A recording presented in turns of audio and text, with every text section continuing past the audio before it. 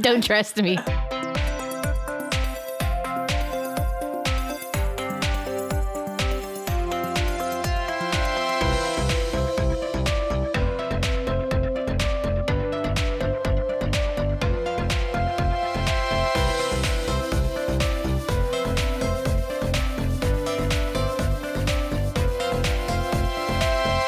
Welcome, everybody. It's the Bull and the Badger podcast, where haven't done this in a while. What is it? Asian American culture and mental health intersect. That was still really good, though. No. I feel like I started out strong and then stalled. Wait, do you want to cut it so that it doesn't happen? Or? No, it's okay. No, I liked it because it was different. Like, I'm always like, I default to like, hey, everybody, welcome back to the Bull and the Badger. Worse is different, Because we've been consistently so great. Well, we're bringing it back down in quality. We're in decline, our steady decline. Here it comes.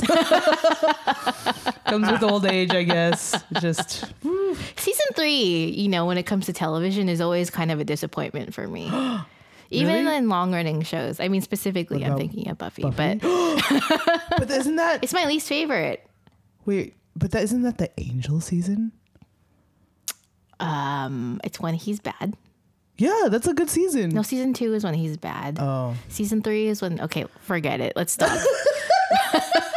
We're going down a rabbit hole that we really should just stop. Okay. West Wing season 3 was good. I don't remember. I'm not very good at knowing the seasons of West Wing. So did you hear that there's going to be a West Wing podcast run by Josh Malina, who was a later, a cast member in later seasons? Like a podcast talking about West Wing, or like? Yeah. Oh, I wanted it to be a radio show. Is that bad?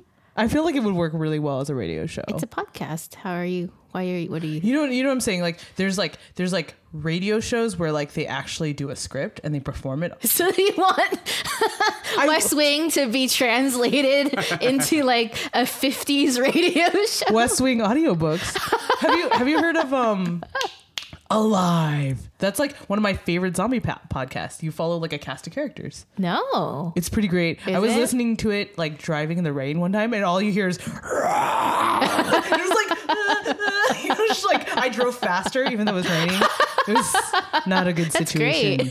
That's great. Do you want me to do it? It's like whenever I remember after I saw 28 Weeks Later. Oh gosh. And then I went driving, I drove home after. Oh god, I almost hit a couple people. Because you thought they were zombies. You're like, die zombies. It's like, don't drive after you watch a Fast and Furious movie. Yes. Or after a Bourne Identity movie. Or after, what was I just saying? 28 Weeks Later. Mm-hmm. Yeah. Not a zombie movie. No, like horror specific. Or It Follows. Yeah. That's okay. I think if you're in a car, you're safe. I don't know. Thinking about it, stressing me out. Like, I feel like I'm going to see someone like crossing behind. Okay. So, totally related. We're talking about the big reveal. Damn it, Vanessa. You made me use the title. I didn't want to. I planted the seed in your head. It works very well. So, bravo. Bravo. It could also be called something else. We can have like 5 titles. Because you know what's going to happen is it's going to be like, it's going to develop and then we'll be like, actually, this is the title. Oh, wait, no, this is, it's going to happen like that. But, kudos to me. So along those lines, what is your experience with the big reveal? Well, like, definitely like for those who haven't seen the doc. Oh, which is like everybody. Yeah, I know. It's just like not widely available. So the 3 people who have seen the doc know what I'm talking about. No, but basically there was a point where I had to tell my parents what the doc was about, which is like, not only is it about my friends, like, oh, my friends are going through hard things, let's talk about it, but it's also about how I was going through some difficult times. And it wasn't necessarily like currently I'm going through a difficult time. There was just like a time. And from the moment of when I was recording the podcast to the time that it had happened, oh gosh, let's see. Freshman year was 2001, 2002, right? Yeah. And then when I had actually started doing the podcast, it was 2009. Or the podcast, when I started doing the podcast. The podcast is all, it's everything. No, when I started doing the documentary, it was 2009, 2010. So it took me almost 10 years to talk directly with my parents about. And it's not like you needed to, other than the fact that you were going to be filming something about it and they would be involved. Like, if you hadn't done that, would you have ever brought that up with them? I don't know, to be honest, because it's like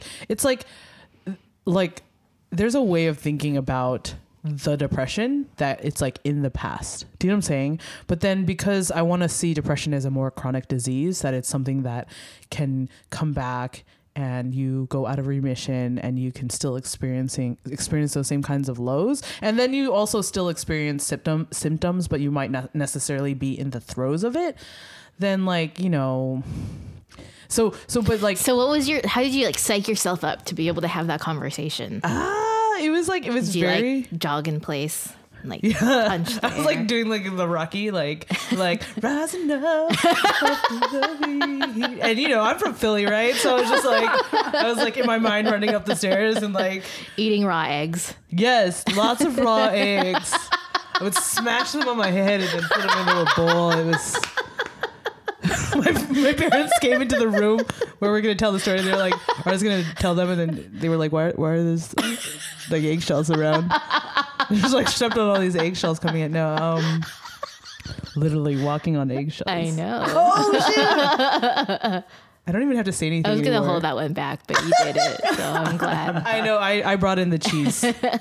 Lots of cheese. But, no, so that for me, telling them hello, I am your daughter. And at one time I was depressed. I mean, we didn't have the discussion about how I now can think of depression. And I don't even know if I would have come to those conclusions about depression if I hadn't done this documentary. Right. And, and doing the podcast, I don't know how many months ago it was, but it's going to sound like it was 2 weeks ago. But I just didn't think, it made me more thoughtful about how it had changed my life. Just because, I don't know. It was a tool. Yeah. It was a tool to sort of confront, things that you had experienced and be able to sort of make those connections with not just your community, but also your family. Yeah. And because at first, you think, oh, it's going to be easy to talk to your community, and it isn't, right? And then to talk to your parents about something that is very close, and there's all these mixed feelings about it, but then knowing that it was already going to be public, because basically the newspaper article mentioned in the Daily Bruin, it mentioned that I was depressed, and I was like, oh, okay, well now when I read the article that very night, I called up my parents. I was like, hey, so the Daily Bruin article came out and it's really exciting, except that it talks about this thing that we've never talked about. Uh-huh. So, and essentially I did. Who are you talking to, your mom or your dad? Or is it probably my mom first? Uh-huh. And then, so then I was like, yeah, eventually we have to talk about it. So then we sat down and we talked about it, and, it was just kind of they were very, they just wanted to listen, I think, and then process the information. And then the end of the doc, which I won't say actually happens, because now you have to go find it. Because you can't. One day I'm going to figure this out, guys. But that was a very real moment of also another moment. That's all I'm going to say about that, because I'm wait, if I say anything about it, it's going to kind of give it away. But okay, yeah, that's kind of how it went down. I was at my old house, in Arcadia, and we were just sitting around the breakfast room table, and it was my mom was sitting here and my dad was sitting. So sorry, this is a podcast. So my mom was sitting to my right and my dad was sitting to the left. We didn't hug afterwards. It was just kind of relaying information. And I think it was probably the way that I said it too. It's just kind of so, there was this time where, I was really depressed and lonely, and now I'm not feeling that way. It was kind of a phase in my life. That's how I said it. It was a phase in my life, and because you don't want them to be worried. Right. Especially if you're not necessarily experiencing, depression, then it's because you're not in the crisis. So you kind of you're well, so you're make everything sound okay now. Yeah, like everything's fine. There's nothing you could have done.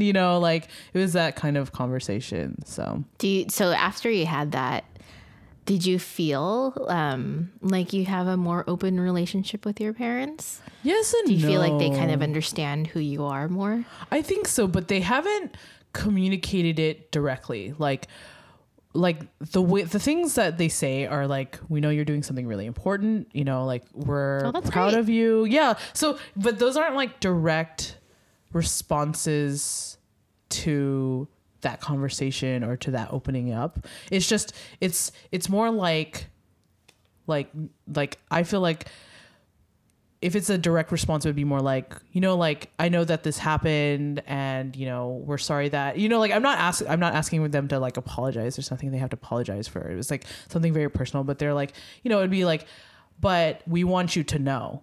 Cause like, so I'm hearing the but part of it, the after part of it. Like they've already in their minds, like silently, we've all had our conversation about this thing. And then they're on the after part of being like, like we're really excited for what this documentary can do for others, so like there is, and it's, I think, cause what's nice about that too is like, they're not like, I can't believe you made a documentary about our family and about you. And you're publicly like talking about depression and mental illness, or mental health and all the stigmas around that. And it's more, empowering. So that's great. So it sounds like a positive thing. Yeah. Yeah. Yeah. And little what might seem like small or minor changes from the outside are really, I think, quite large, Yeah. when it comes to a certain kind of family system. Yeah, just kind of changing that up. And I think actually like what's nice about it too is at least with my brother, I feel like we have more explicit conversations about our family dynamic, which like is really helpful because then I'd like to be in on that. I could just like to be a fly on the wall, listen to you and your brother talk. Oh yeah. Well, he's got all these social work classes under him. He's doing therapy for others, like specifically like casework for homeless populations now. So it's like, he's attuned to those things, and it's very strange for someone else in our family to be like that. Like I definitely have explicit conversations with one of my cousins about it, but with others, it's a lot less. It's like, let's talk about sports or movies, which is fine. That's totally fine. It's just sometimes I want to have those conversations with our family. Yeah. So anything to add? I didn't want to make this the Vanessa only banter. It's okay. I've never revealed anything to my parents ever. Are you gonna? I know we had talked about this like maybe with Judy, but like not hiding the fact that Oh yeah. So my fiance moved in with me, and that was like, for my entire life, my mom was like, don't live together until you're married, not because of like a prudish or religious reason, but she's just thinking things like practically. And she says like, no matter what happens, a woman always gets screwed over. So you have to protect yourself. Wow. That's kind of like her take on it. And, but, he moved in, and because we were together so much anyway, it just kind of made more sense, and we wanted to be together more. And so I was at my parents' house, and we had come back from lunch, or we were coming back from lunch, and I was in the back seat, and I just kind of was like, oh, so Ken moved in. And then they were like totally silent. And then I was like, I'm saving so much money. And they're like, that's great. Wow. They're like, that's great. Don't blow it all on the wedding, but I mean, that's probably as, they just don't know how to respond to those kinds of things. And, there's a little bit of awkwardness, but I was really happy to be able to kind of just like, I think for he and I, like, we don't want to be secretive or anything like that because it's so easy to be secretive, but we don't want to make something that we're so happy about, which is just our lives together, like something to be like hiding or whatever. So we always say like, we'll try to be as honest as we can with everybody. Especially, I mean, his parents don't care. But, my parents are a little more protective, I suppose. Cautious, I should say. No, and maybe the whole thing about that you guys got engaged first, kind of like. Yeah, I mean, that's a big thing. Like, we wanted to do it in a certain way, like, not like we're like, well, not like we're so against living together before that would happen, but it just kind of like how it happened. Mm-hmm. Like, it happened in a way that we are both comfortable with. Right. Yeah. That's really cool. Actually, I mean, that's kind of cool. I'm like very excited because I would have so much anxiety going into that. Just to be like, all right, this is happening. Bye. Like I would find a way to leave I combat rolled out of the car after I said that. Yeah, I just burst through the window. That's great, and I just combat rolled out. But that's really cool. Sorry, I'm just like. I feel like we need to bring in our guest. I feel like we've made him wait for too long. He waited for a very long time. He's been super patient. I would love to introduce our guest today. His name is Jerell Rosales. And did I say that correctly? Yeah. Okay, I didn't jack that up. Congratulations, me. So I met Jerell actually when he was an undergrad and I was a grad, which didn't make a difference because he was already an amazing filmmaker back then. Yes, it's, good. Take a compliment and then show me how to do that because I don't understand how. I don't either. Oh yeah. I just, anyway, so we had separate conversations about that, but, basically, he later came back to UCLA after a year off to continue his directing, and it's cool because like I feel like we get to circle each other sometimes. We probably met each other on a set, and then I got to see your film, and then I was like, oh, this is who he is. Do you know what I'm saying? Like, and I don't know how much the film that you showed at Spotlight that year was a reflection of like you, because I think like for me, I'm just like the documentary is me. Like this is like, oh, here's my life for everybody, and yet there's still a layer of like people don't really, there's a lot of questions that go unanswered about who I am throughout the documentary. Mm-hmm. Like if you don't know me, but you think you know me, like it's kind of weird. So I'm kind of curious. So your film Born This Way, right, is about Dance This Way. Born to Dance This Way. Sorry. Born Not This the Way. Lady Gaga yeah, song. sorry, because we were all going to go into like a musical sequence. But Born to Dance This Way. Can you describe your film and then also talk about who you are maybe first? Sorry, I wanted to jump right into it, but who I am.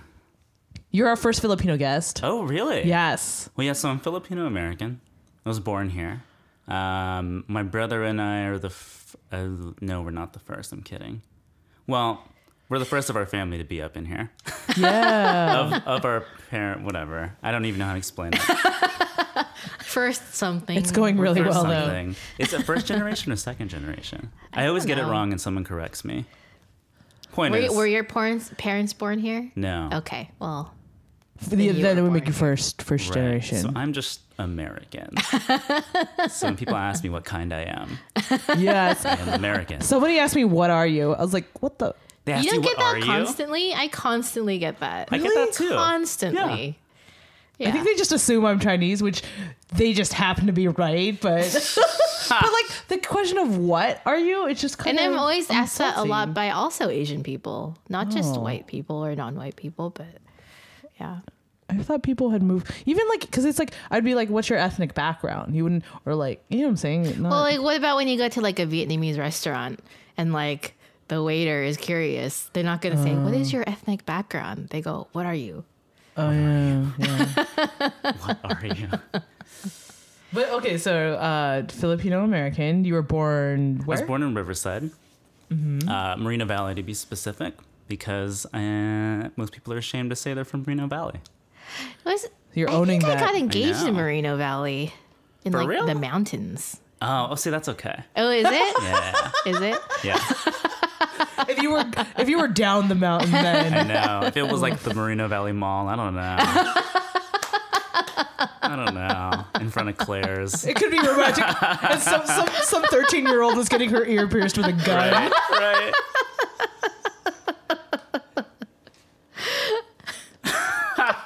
Candlelight all around. Moreno Valley sounds like a really exciting place. Yeah. No, it is what it is. It is. No, I like it. But you grew up in other parts of the U.S. and my dad was in the Air Force. I moved to Japan for a little bit of high school, and I finished high school in Ohio. What was that like? Which to move one? to Japan? Japan's great. Yeah? I love it. Were you in an international school or? No, I was in an American school, like on base. So I see. Like, it looks like a prison. You know what I mean? But it's But it really is a prison. Okay. But it was good. It was good. It was like I never had to learn Japanese. I should have, but I took Spanish instead. Did you venture out with like your classmates and we stuff? used to like illegally leave. We had to come back by curfew, or I would sneak out, and I would like steal alcohol. I was really bad. I was so bad. What an adventure. Yeah, it was fun. It was fun. And then like it's super clean. Yeah. They also have the most amazing toilet seats. Did you feel tall? No, I felt normal. Oh. No, and I've always felt normal, even in Riverside. Right? Like everyone's around the same height as me. Yeah. We're all kind of brown, but like a different shade of brown, right? Yeah. Or like sometimes I'm not as brown depending on like the season. Right. And then like I pass. It's always different. So you felt normal in Japan. How about when you moved to Ohio? Was it like the opposite? Yeah. Yeah. Did you feel like a second-class citizen? You know, so when I was little and I watched a bunch of sitcoms, right? Like Full House and everything else, right? Step by step. Step by step. Well, I like had to get, I think my grandmother had to sit me down one day and tell me that I wasn't white or black. Because I grew up thinking I was like, you know, like Tim Allen's kid. You know what I mean? I totally was like, yeah, they're just like me. We're like really the same. Oh, okay. Like I never really noticed because I only saw the universal parts of it, right? Where I was like, oh, I'm going through the same thing, Corey from Boy Meets World. I'm Corey. I have Yeah. And then it wasn't until like people started pointing it out, and I was like, oh, I am not white or black. Like I don't belong in the Fresh Prince. Or Family Matters. Or Family Matters. Yeah. Nobody wanted to be Steve Urkel though. Back then. Yeah, there wasn't. Right. And then that Margaret show was like So one short. season. Yeah.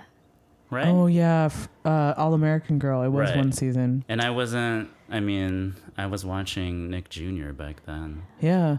Pete and Pete. Yeah. Hey Arnold. Yeah, Hey Arnold. And so when I moved to Ohio, I was like, oh, I'm different. How did that manifest itself? Well, when I first moved to Ohio, because my last name is Rosales, right? I showed up and they thought I was Mexican. So they were going to put me in like Spanish 4. So they were like, and I was like, what, I'm going to be a junior, right? And then they were like, oh, like you're fine to go in Spanish 4. I'm like, I mean, I've only done like 1 year of Spanish. There was like a disconnect. Right, like, exactly. But I totally was like, sure, you know, whatever. It can't be that hard here. Like, I want to find out. And I showed up and I could not speak anything. And then like my first name is Jerell, right? So everyone always thinks I'm black before they meet me. And so like I show up and they're like really surprised.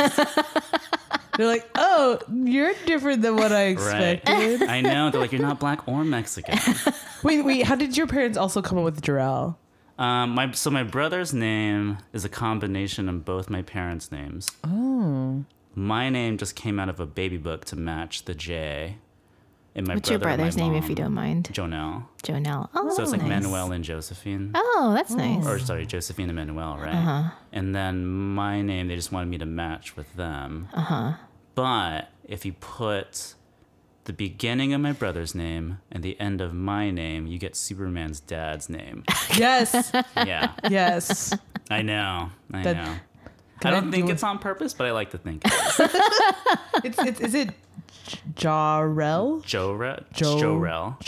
Yeah. My friend was just telling me this and now I forgot. Sorry, Vivian.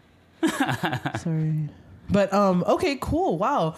And I think you had mentioned that in Ohio you were hiding a little bit too. Oh yeah. I was so I've always known I was gay. I never really I don't know, I was pretty good at passing. You know what I mean? Like I had like really hot girlfriends that I never had sex with. Well, I feel like I was super confident because I knew I wasn't really that into them, right? So I would talk to them. I was so good at it. I had like hot girl. If I was straight, I'd be killing it. I would be so killing it. That's amazing. I know. If you're digging what you've heard so far on this podcast, feel free to check out episode 107 called Dating Relationships. Here's a quick sample. I'm sick of dating people who are just don't want to say I love you, or we're just sort of conveniently, using each other because we're lonely at night. And that's actually the big shift that I made right before I wrote that blog. I was like, if I can't see myself with this person long haul, if I've worked my ass off, this person also has to have high standards for themselves too. Were they sad when I guess they wouldn't have never known until you came out. Well, I never told them, actually. Yeah. I never told them, so maybe... I kind of felt like they knew deep down, though. I was like a safe choice. Like, I wasn't going to do anything bad. You know what I mean? Is that what, like, girls look like for when they're trying to date nice guys? They're like, well, this is not really a risk. Yes. Oh, is that it? Well, he's probably gay. It's fine. Right. Question answered. He'll let you know the truth. There's no ulterior motive. Exactly. You guys can go shopping together. It's just like that moment in Clueless, right? Yeah. Oh, gosh. Yeah. What is his name? But you're kind of like into the same things too, Mm-hmm. Mm-hmm. Right, because you start off as friends. Yeah. Right. I think that's what it is. Because Yeah. you're more like friends. Yeah. And when you're younger, it's exciting because you're friends that hang out together. And now you're just going to prom. Yeah. Yeah. Yay! Sometimes you hold hands. And then everyone thinks you're dating, so everyone thought I was super cool. Because I had like hot girlfriends The all hot the time. girlfriends. I know. Jerell's to do with the hot girlfriends. So funny. And then the 10-year reunion comes around. Yeah. I know. Would you go to that? Oh, I totally would. I think mine's going to come up next year. Oh, all right. Yeah. Time to go back. Yeah. So you graduated from high school when you were in... Oh, yeah, that's right. In You were Ohio. Yeah. Uh-huh. But, yeah. Oh, so at what... I mean, not to jump to the point of it, but... Jump through all. So you were passing and you had really hot girlfriends. Like, what else? What else? Tell us more about your secret spy life. You know what? I never, and then I went to college. Were you sad? Here. Like, oh yeah, I totally was sad. Okay. But I was like, quiet sad. Yeah. Like I never let anyone know. And like and also like I didn't really even come out until like in the middle of college, really. Mm-hmm. And that was just like, I never did how some people do like the big Facebook announcement where you let everybody know. Is that a have thing? Like a party. I don't know. Like I feel like some people make it like a big event. Yeah. Where they're like, I'm coming out, or they do it at someone else's event, which is highly annoying. Oh no, that's wrong. I mean, it's fine. I mean, if anyone has done it, I'm sorry. It's just like you stole someone's thunder. Yeah. Like someone's wedding. Right. Oh my God. And everybody finds out because they just start making out with like someone of the same sex. Or they bring someone else to their wedding, and it's like, way to steal their thunder. Well, I don't know. So I never really told them. I looked down on those people. So, like these days, like I was talking to somebody who has kids in like middle school, high school, college, and this is slightly off the topic, but like apparently it's a thing in those grades these days that you have to like identify with a really specific sexual preference when you're really young. Because it's like high school or middle school, because it's in the sort of zeitgeist right now. Oh, interesting. And that everyone's like, I'm pansexual and blah, blah, blah. And all these other people, like, cause they're, they learning words and it's trendy and exciting to, be defined in some way. That's the funniest thing I've ever heard.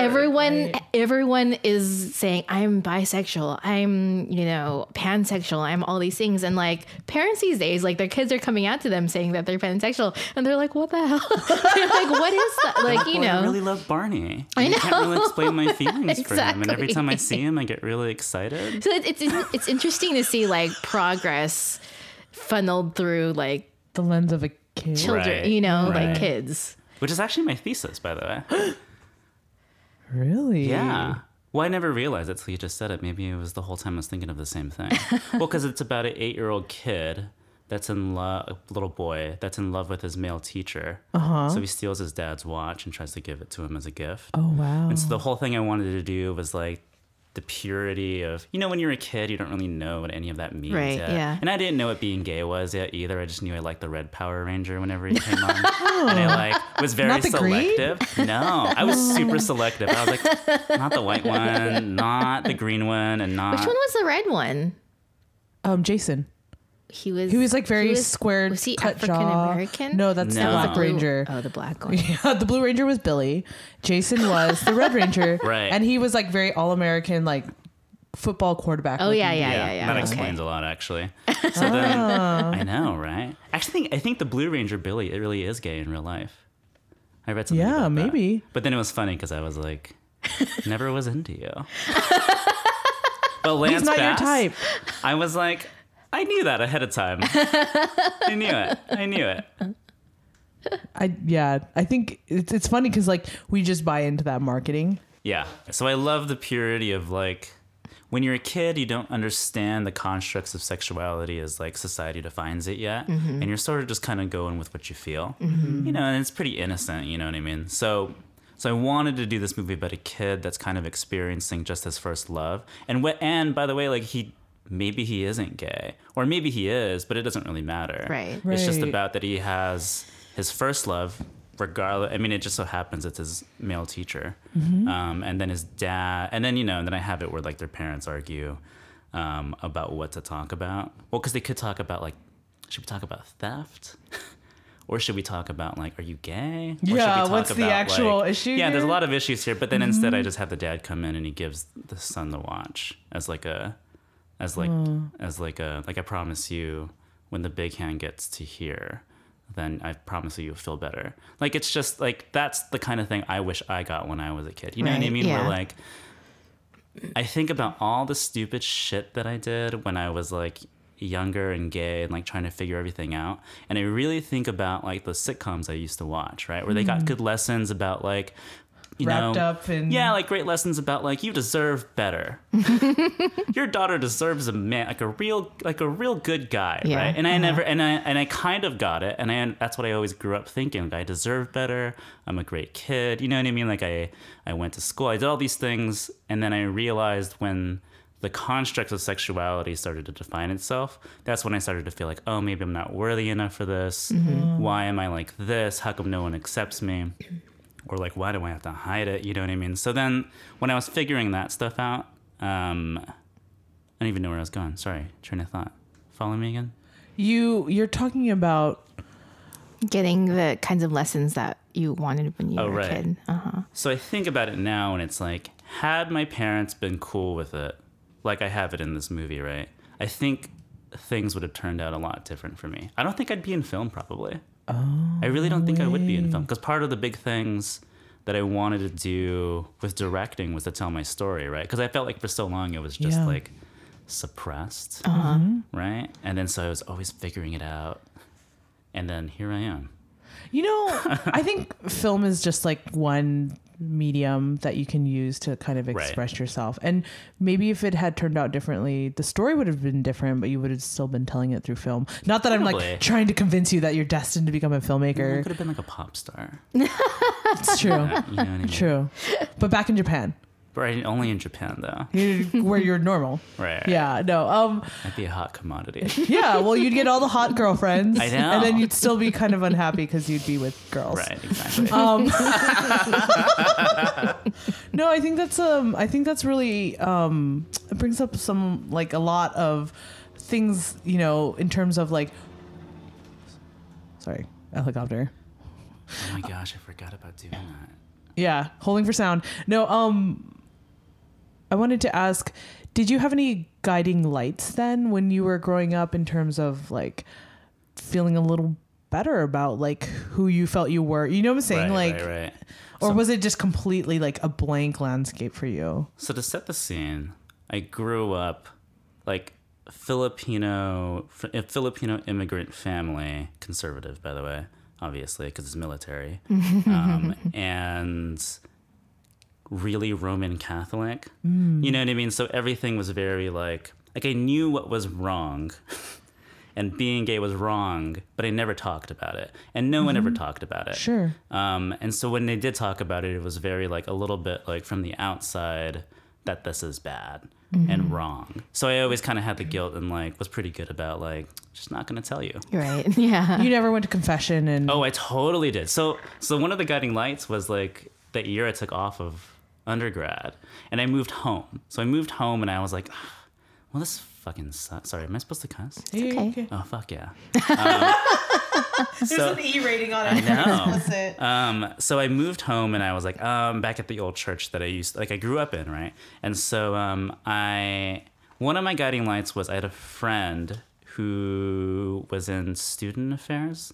So she was and I was just learning about coming out and like being, especially because I used to be really involved in like the Filipino clubs and like Cal State Fullerton and like what it meant as like being a gay Asian American, right? And it's still never, I haven't figured it out yet because I was like young. I was young and hot and I didn't know what to do. What do I do with myself? I have the world at my fingertips. Jerell Rosales, young and hot. Young and hot. I feel like if I just keep saying it out loud, it'll be true. And if you can't totally see me true. on this, it's even better. Convinced. The world is convinced. So sorry, what was I talking about? So you were involved in the clubs and you took that year off. Oh, yes, I took that year off. And then my friend who's in student affairs, who's very progressive and, you know, about the LGBT community and the Asian American community and what that all meant together. I moved home, and then there's something funny about going home where, like, it seems like the world is backwards and time stopped. Right. Where everything, like, nothing changed, but you sort of did, right? Yeah. So I went back to my old church, and I'm still, like, Catholic, right? But that's, like, always the one thing that's always, like, I just don't get it. And so to test it out, I went to confession one day and I like rolled in and was like, I'm gay. And then the priest was just like on the other side of the thing, right? Or the booth was just kind of like it was 10 seconds later. I'm like, so you're not going to say anything? And he's like, is that it? And I was like, what are you talking about? Like, that's pretty big. And like on the other side, he was like, I mean, I get like people that talk about they murdered somebody or like, he's like, I get some really deep stuff, but that's not that bad. And then I was like, oh, it's not. And he's like, nah. And it was actually kind of nice because that was the first time I realized that it wasn't that bad. Right, and that I was probably feeling guilty for like a lot of constructs around me, right? Right. And then he said, or the priest said, "You're a good kid, I can tell. Like you're a really good kid, I can tell." And that you're not going to murder somebody, right? Exactly. And he was saying like probably the fact that like I showed up to confess that probably shows I was a good kid, right? Mm-hmm. And I am good. Except for all those times you were bad when you were sneaking out on the vase. But I mean, it was nice to hear that from like a religious institution-ish, you know what I mean? And it wasn't like from the Pope or anything. Right. But it was nice to feel for like on one of the many different layers of suppression, like I should be a little bit okay with this. Right. Yeah. So it was kind of like something was unlocked. Like Right. Mm-hmm. What did you feel like was the next step then for you in kind of after that discovering all this? Not discovering, I guess uncovering it for yourself. I'm still figuring it out. How did it go with your? I mean, did you come out with to my your parents? Oh, so this is a funny one. I'm excited. So I think technically, we've never had the conversation. Like we've never had this conversation technically. So if you talk technicality of coming out, then technically I didn't. Okay. But to them, right? But I mean, so when I went to Spotlight with Born to Dance This Way, you can't deny that there's a lot of me in there too, right? And it has a lot of my gay friends, obviously, and it's like a fun movie. And so in a way, when we were at the DGA and they were sitting down there watching it, they were really proud of me, right? Oh. But at the same time, like, they didn't want to talk about the gay thing about it. Because in a way, I kind of was like, just well, you know, this is me. Well, yeah, right? I was like, well, in a way, this is my version of coming out. Like, like, you know, films watch this movie in front of a shit ton of people. Yeah. And that way you can't really be that mad at me because everybody just applauded. and so we never really talked about it. But ever since they saw that movie I made, they don't ask if I have a girlfriend anymore, right? Oh. Or then the little passive aggressive things get a little more. So, for example, you remember during the last election, and they had the whole Chick-fil-A thing? Yeah. My dad, who loves Fox News, came up to me and was like, let's go to Chick-fil-A and like support marriage between a man and a woman. Oh my God. So they'll do these passive aggressive things to me where they try to tell me things through subtext, right? Yeah. But fortunately, I'm a director, so I can do subtext all day long. I read into that. I was like, I can play this game with you. So I was like, are you sure? Do you want me to go to Chick-fil-A with you? He's like, yeah, let's go. I'm hungry. I want to go there for lunch and I have a coupon. And I was like, all right. So I was like, okay, if that's what you want to do, right? So we got in, and I remember like we pulled up and there was like a really long line of, you know, supporters, right? And so like I remember, I think I can feel like my dad can tell that my heart kind of sank because it's really disturbing to see like that many people against you, right? Right. We still went. And I kept cracking jokes in line about like, you know, it's kind of ironic that like a lot of straight people are here to have a lot of cock. And then like he would get like really embarrassed of me. So I mean, it's funny. And you know, my mom is like super old school Catholic. So she'll like put whenever I come home, I'll turn my TV on and it's always on to the Christian channel, right? Or like she'll have her prayer book open and like distinctly, there's like legitly one prayer that she leaves out and it's like to pray against sodomy or something like that, right? No way. Yeah, no, I'm dead serious. Like there's actually one on there. And so I laugh because I'm like, you guys are like so passive aggressive. And like, you know, sometimes they'll come up to me and they'll say like, you always make gay movies. What's up with that? You should make like a nice like the shows you used to watch, like Full House. Wow. Right, and so they'll do this, but then I'm always kind of like, well, you know the answer, right? And I have been through enough where I'm kind of like, frankly, I am tired. Like I don't have the mental capacity or the energy to like come out every time because I feel like I have to constantly like. So in the beginning when I first came out, I was like, that's so much energy. Wait, can you talk about that first before? Oh yeah. So the first time I came out, a friend had asked me in college. Wait, is this? So not to your parents, but just in general. Just like in general, to a friend. Like it was a one-on-one thing that they had asked. Okay. And I was really uncomfortable about it. And I was trying to avoid it. So finally, I just said it, and I remember it being like a really full relief, right? And it was a lot for that one person. Then it was like a slightly bigger group after like a retreat or something. And I said it. And was like it the directors? Off. No, it was Oh wait, that's not too. No, it was like with the Filipino club there. Oh okay. Because I was always on their board because I'm way too overachieving. So I came out to this group and that was a big weight lift off my shoulders, right? But I remember being like so much energy and it's like so taxing. And then eventually I just decided like, this is tiring. Like I really don't have the mental capacity to keep doing this. So I told myself, well, instead of like, you know, when I meet new people, right? I'm not like, I don't like, by the way, I'm gay. Like, and everyone's like, okay. Like a dramatic moment. I don't want to make it like a dramatic moment. Now I just like nonchalantly, I'll be like with you in the kitchen. And I was like, yeah, I go to Whole Foods because there's cuter guys there. You know what I mean? Like now I just do it in conversation and I see people like, okay. Yeah, like a click. Right, exactly. Because I shouldn't have, it's funny, right? Like I shouldn't have to come out. I mean, it in my mind, and I know people disagree with me with this, it's like, there's an expectation where you feel like you should, like you have to come out, right? But then a part of me is kind of like, do I have to? Like, why can't I just be me? Why do you have to? Yeah, like, why can't I just be me and do my thing? And then if you got questions, you let me know. I'll take the gentleman in the back. Right. So, I mean, even with my parents, it's very like, you know the answer. And any big we never had, like you were saying earlier, we've never had like real conversations. It's always between the lines, right? And so in my mind, I'm over here like, I'll wait for you to come out to me that you're ready. I'm sitting here waiting. Right. But they know the answer.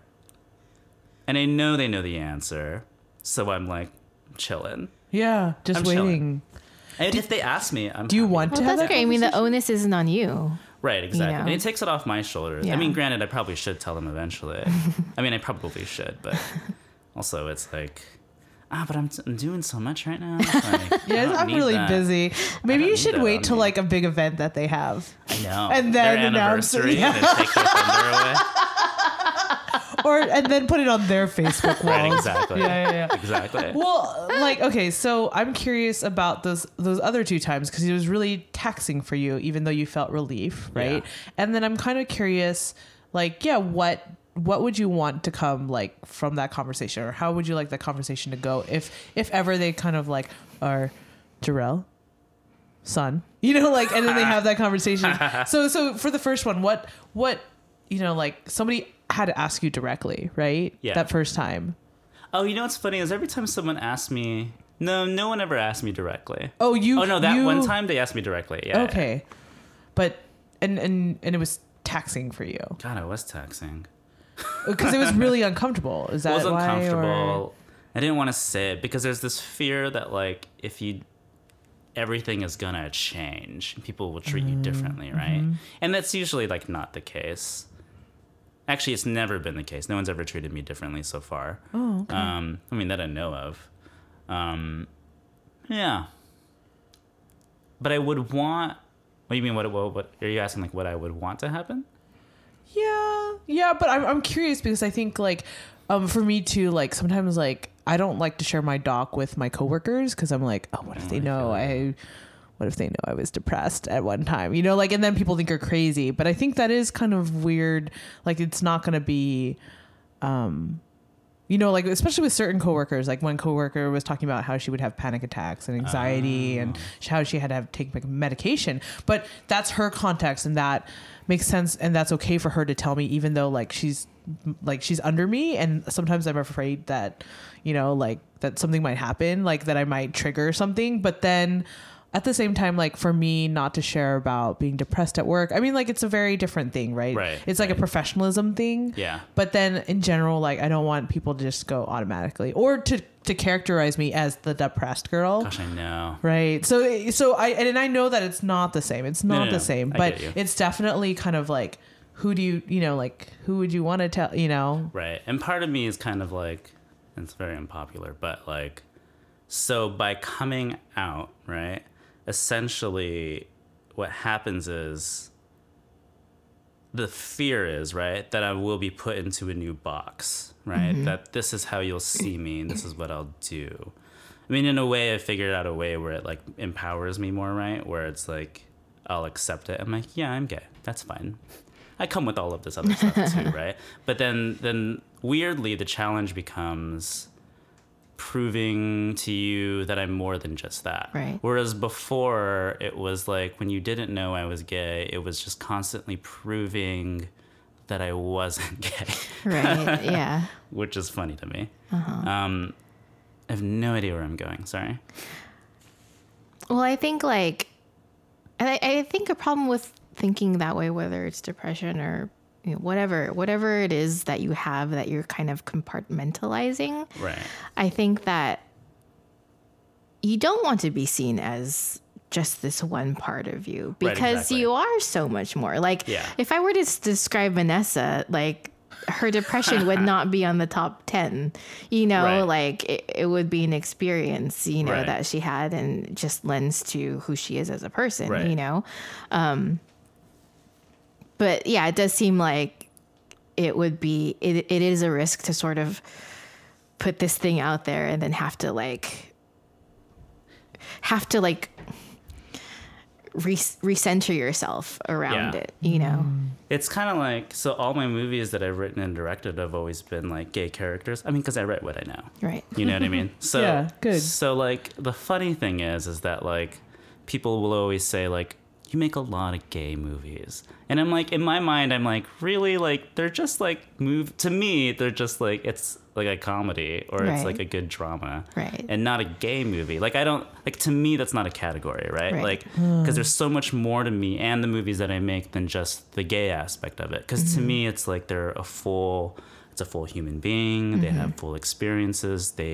And what I try to do is make them relatable to everybody. Because I think instead of focusing, that's the Full House aspect. It is, right? In a way, though, because that's what I grew up on, right? Instead of focusing on the differences, I like to focus on the similarities of people, right? And and that helps me, because I would want people to see what they have in common with me, not like the differences, right? That I want them to see the differences, but also see the similarities and see that we're not that different at all. Because in a weird way, right? That's how and with race too, right? When I was in Ohio, it was a struggle at first, but then after a while, when people figured out the similarities that we had, then we were able to like be cool, right? Yeah. We cool now. We cool. Ohio. We cool. I love Ohio.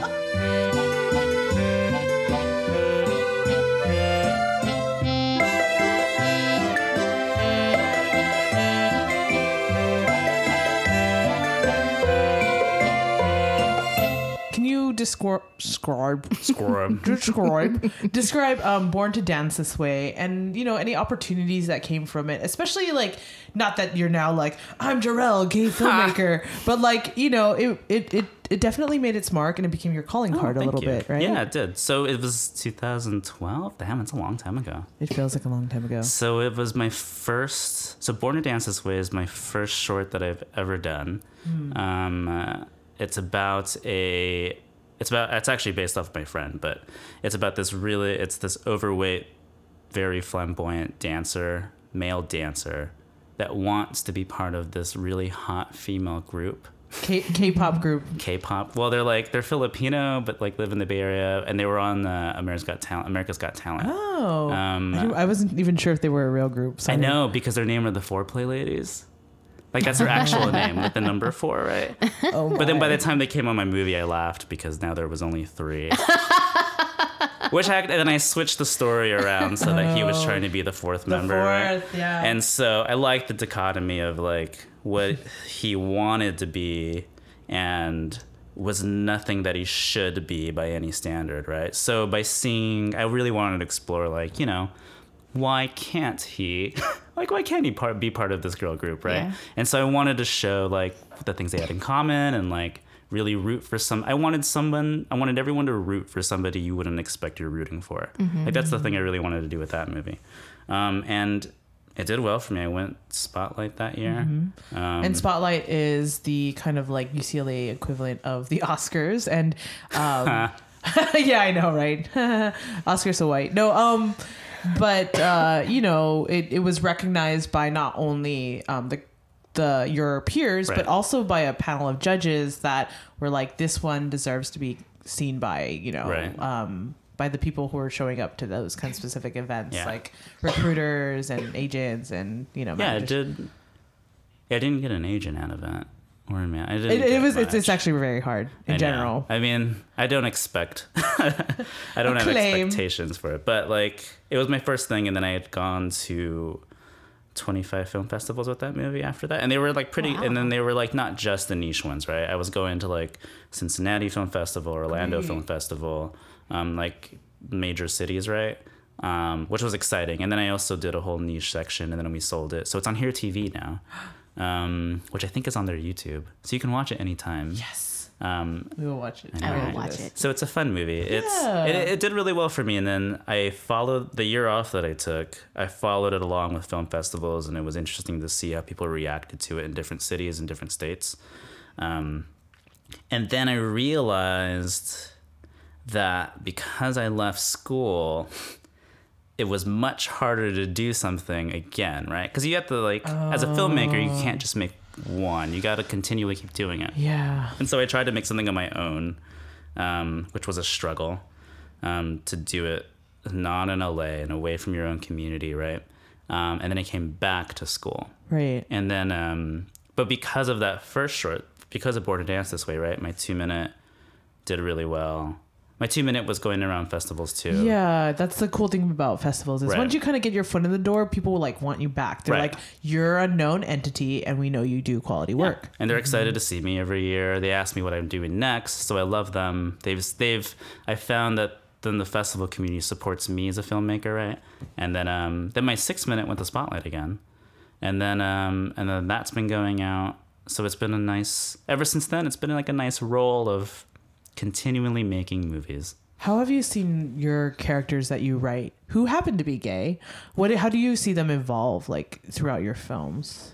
Oh, you mean from like the first one to later? So the first one played on, I had just come out and I wasn't too, I don't know the word for it. I just wasn't that comfortable about really exploring the depths of sexuality.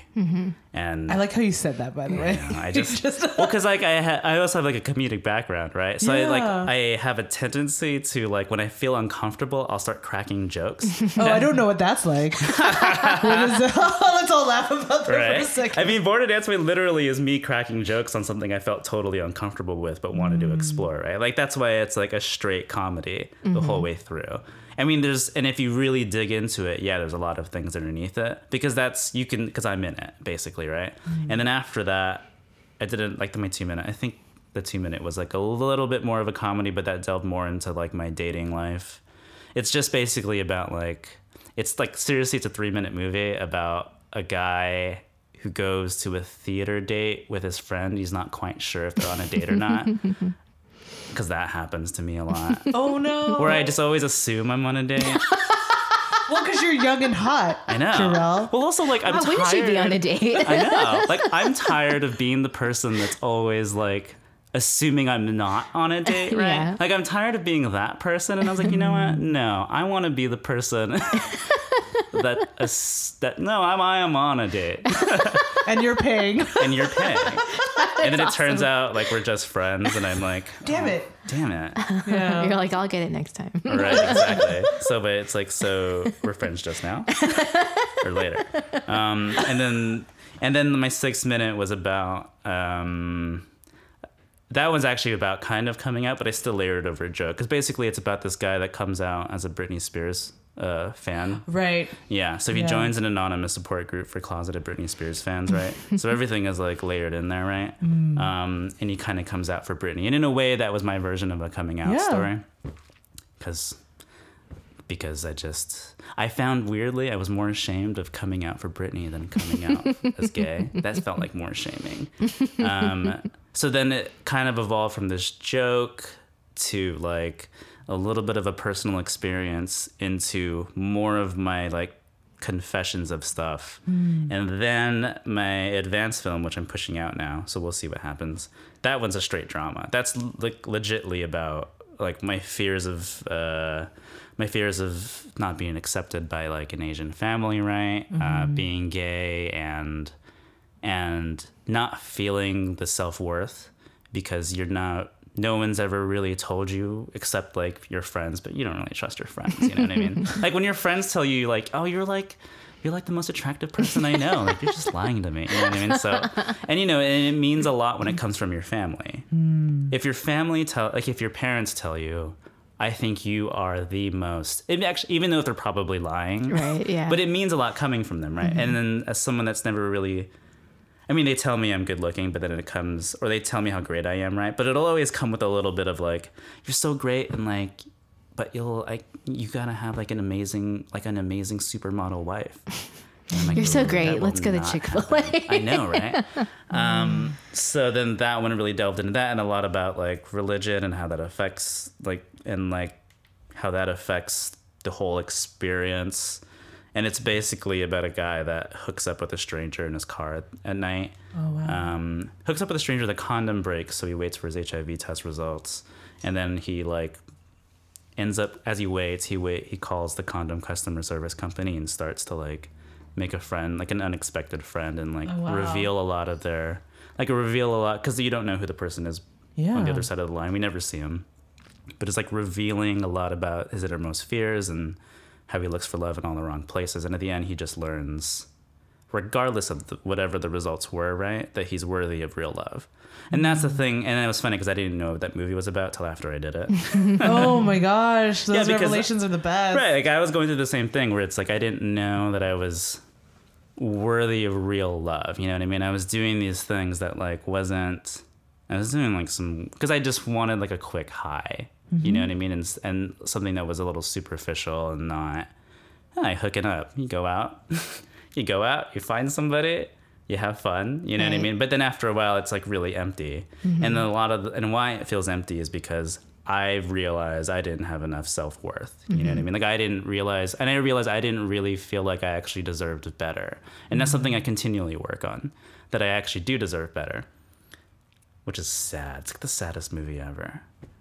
I think that's very relatable, especially for that time in people's lives. Like, I think love for anybody is weird, and it's like we're pretending to do something that we've seen on television or in movies, and then like the real life is always like 5%, you know, like satisfying. You know, it's almost like you're outside of your body and you're just kind of like watching yourself do things that you think you're supposed to do. Yeah. You know? Yeah.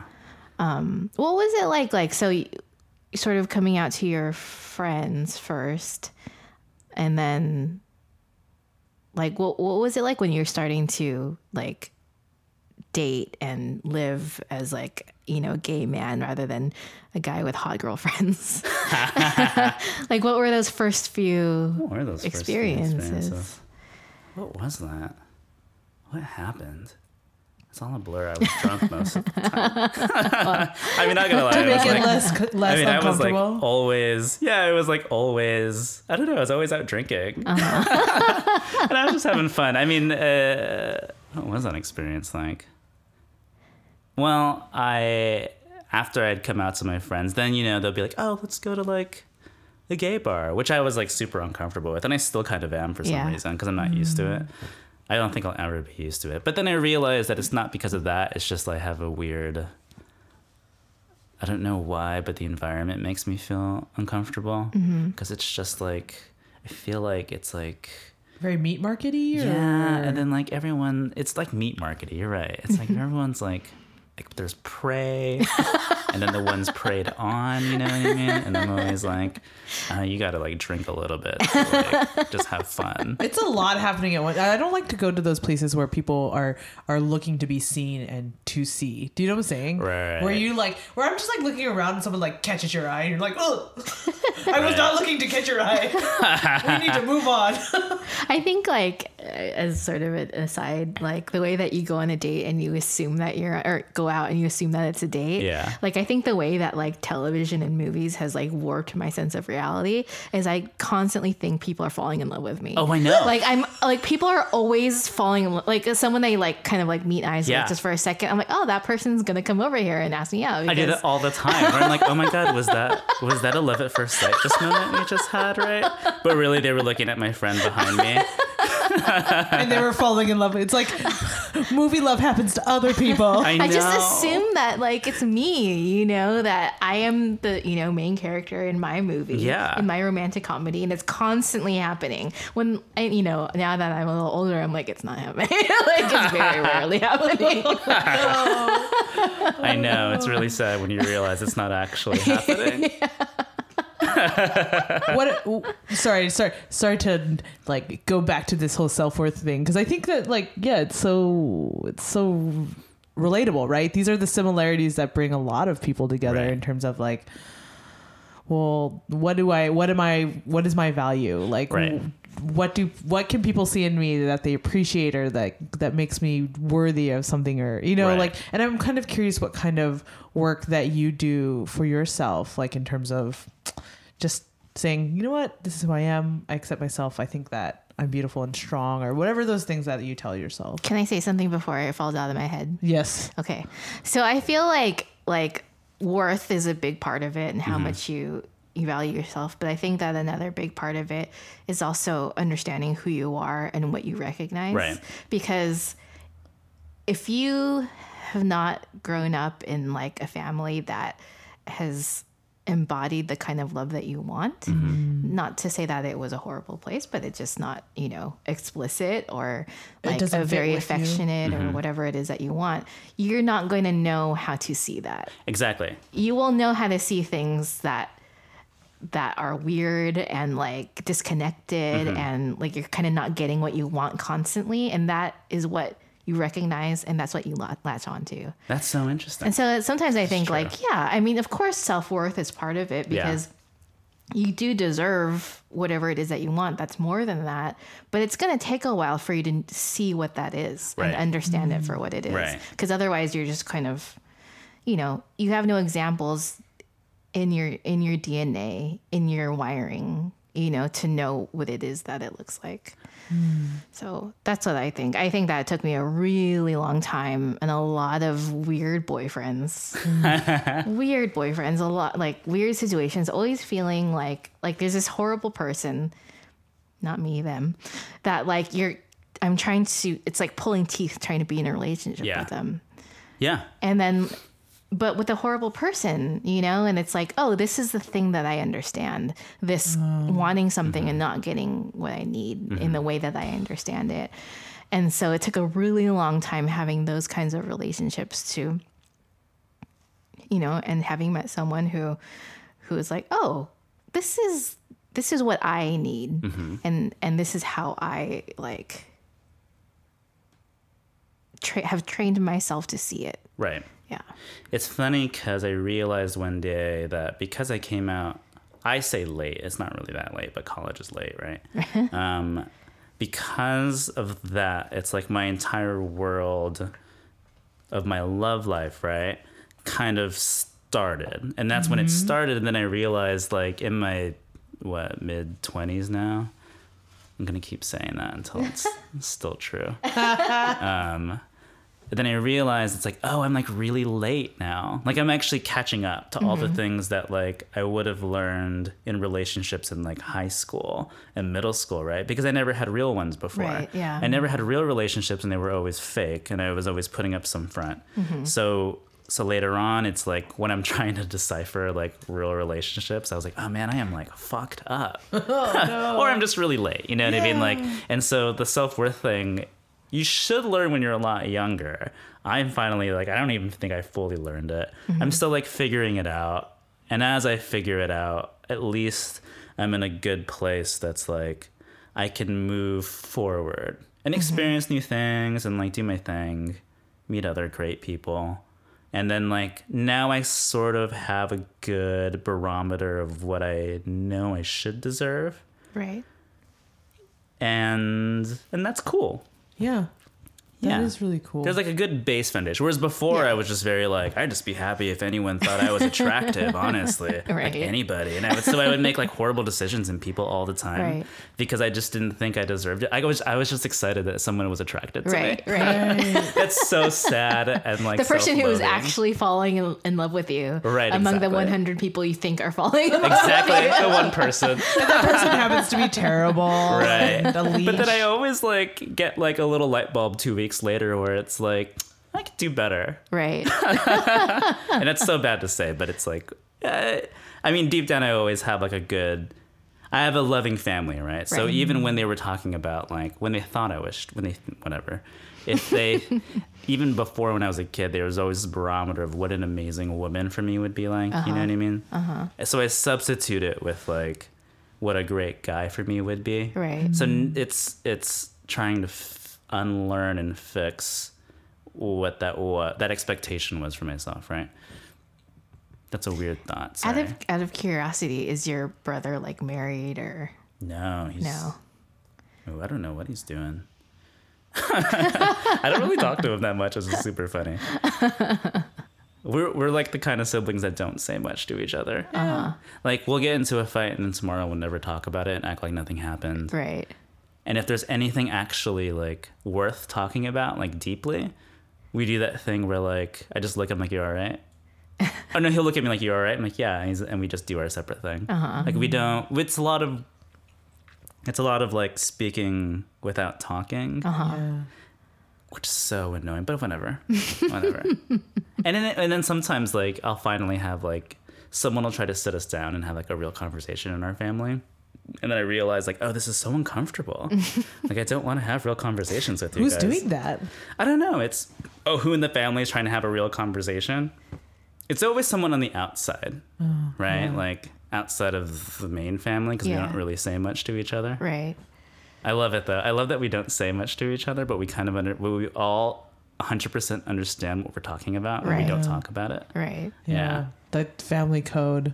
It's family code. It's like a different language. Oh yeah. Yeah. And then that's why I think relationships get hard too, because like that person has existed in another code for so long, Right. and then you're trying to decode each other, but you're like, this is definitely what I'm saying. How can you not understand? Right. And then that person's like, no, like my family always, and it's like part of the unlearning process and part of just like adapting and figuring those things out and understanding who you are. But like when my friends went to her, I think now her husband, but back then her boyfriend's, his family. So they visited his family, and his mom was like offering all this food and stuff like that. And I think for the third time, like offered guacamole, and then she was like, and then I could see his shoulders like tense up, and then she was like, and then I knew it wasn't the guacamole. Something else was happening. Oh no. It's like the whole gay thing we don't talk about, but they know. It's like you can't look at a movie that's called Born to Dance This Way and act like the person that made it maybe isn't gay, and then the next one is no homo, right? There's a pattern here. I know. Then Brittany Hollick's Anonymous. It's like you just really can't look at that body of work so far and then think like, he's not gay. He must be sympathetic. Right. Well, it's been a super pleasure to have you, Jerell. I'm kind of curious. Can you tell us what you're up to next? Like what's... Oh, well, thank you. It has been a pleasure. For the most part. No, I'm just good. It's been good. What am I up to now? Mm-hmm. So I have another, that HIV one, that will be out sometime this year. What's that one called? Please Hold. Oh. And it doesn't have a crazy name. No homo it's pretty good. I know, thank you. And Brittany Hollick's Anonymous. I know, good times.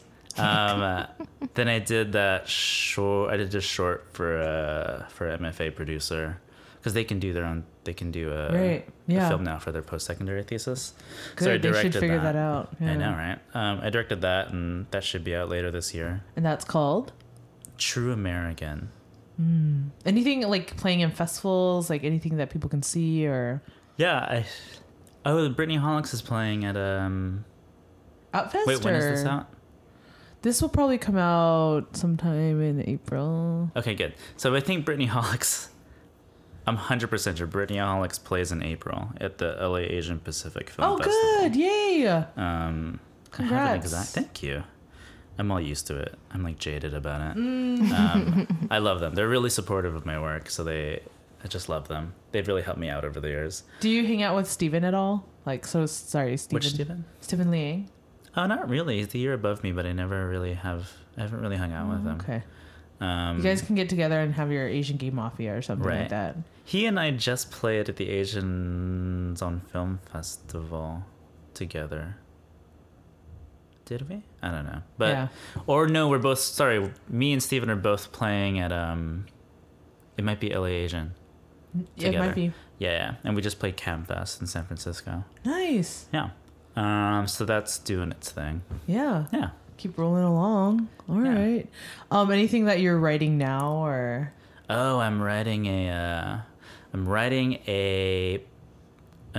sitcom pilot, because I love sitcoms, about a Filipino American family in San Antonio, and like one of the kids is like happens to be gay, right? And everyone's cool with it. So I mean, even in San Antonio. Well, I did it so that even in San Antonio, right? I wanted to do this world where, I mean, to me, right, as like a sitcom, if it's structured like a broadcast sitcom, right? It's supposed to be one.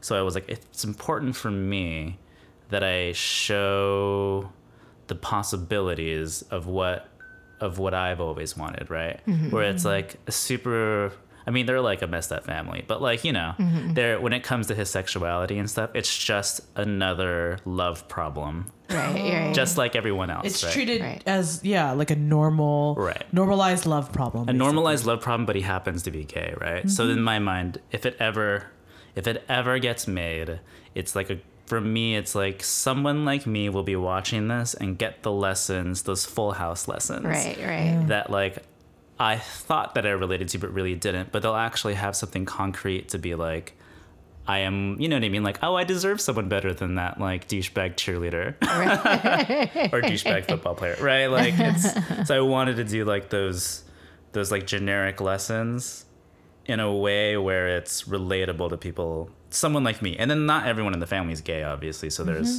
so I'm trying to make it, I try to make it, like, universal enough. Yeah. Very cool. Yeah. All right. Well, we're excited to see whatever's next. And we're definitely going to try to check out Born to Dance This Way. Yes. Yeah. On Here TV. I want to see it. Yeah. Somewhere on YouTube. Yeah. And a YouTube near you. And LA Asian Pacific Film Fest, which is May, right? Or April. Or the end of April. I'm always afraid to say that. I always think it's during Asian Pacific History Month, but I could be wrong. I'm so bad. I don't know when that is. Oh, no. Is it April? Oh, no. Shut it down. No, it's in my calendars, but I live day by day. I only know, like, what's happening tomorrow. He's only just seizing today. I know, but I only know what's happening, like, tomorrow. That's fine. Yeah. That's good. I want to say it's April 28th.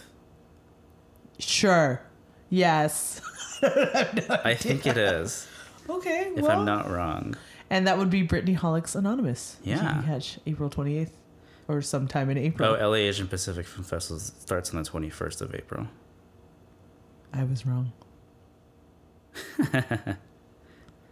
And then I play sometime in there. Oh, I play the 25th of April. Okay.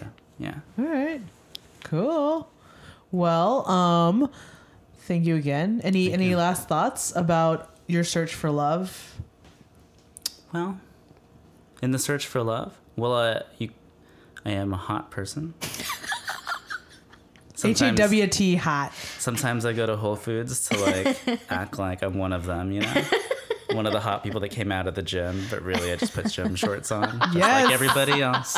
Yes. Just like everybody else. Just looking at quinoa like everybody else. I know, yeah. And I just keep telling myself I'm hot. I think it counts for something. It does. Affirmations. Absolutely. Confidence, right? Confidence. Nothing to lose. All right. Yeah. Thank you. Thank you. Thank you.